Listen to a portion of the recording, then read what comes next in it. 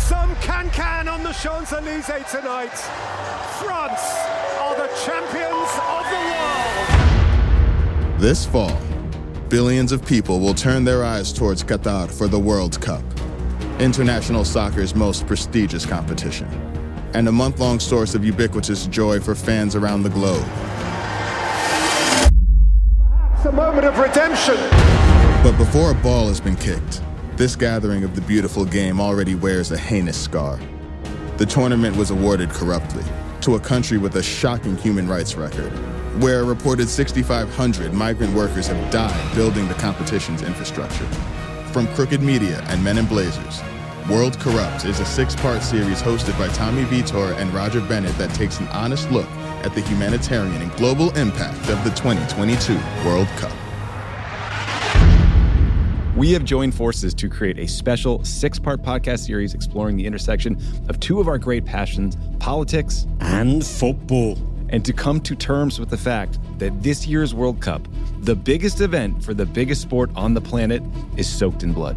And to understand how sports are used by autocratic governments to burnish their reputations and distract us from human rights abuses and all that corruption happening just off the field.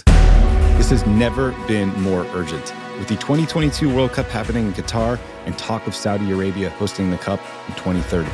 And so what we hope to do over the course of the series is to explore how this very World Cup was awarded in the first place, what Qatar hopes to gain from it, and ultimately how we, as fans who use sports as an emotional release from a world that's too often dark and full of terrors, how we can watch, but also push to make things better.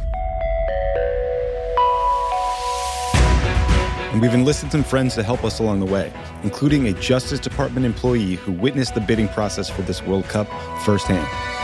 It was the most corrupt thing I've ever seen in my career, and I spent a couple years working in New Jersey politics. Presidential Medal of Freedom and 2-time World Cup winner Megan Rapinoe about the courage it takes for athletes to speak out. The regret of not saying anything is what is going to kill you and what's going to eat you alive. Even more than that, we'll ask what, if anything, we as fans can do to drive real, concrete change, both for our actions during this World Cup and moving forward.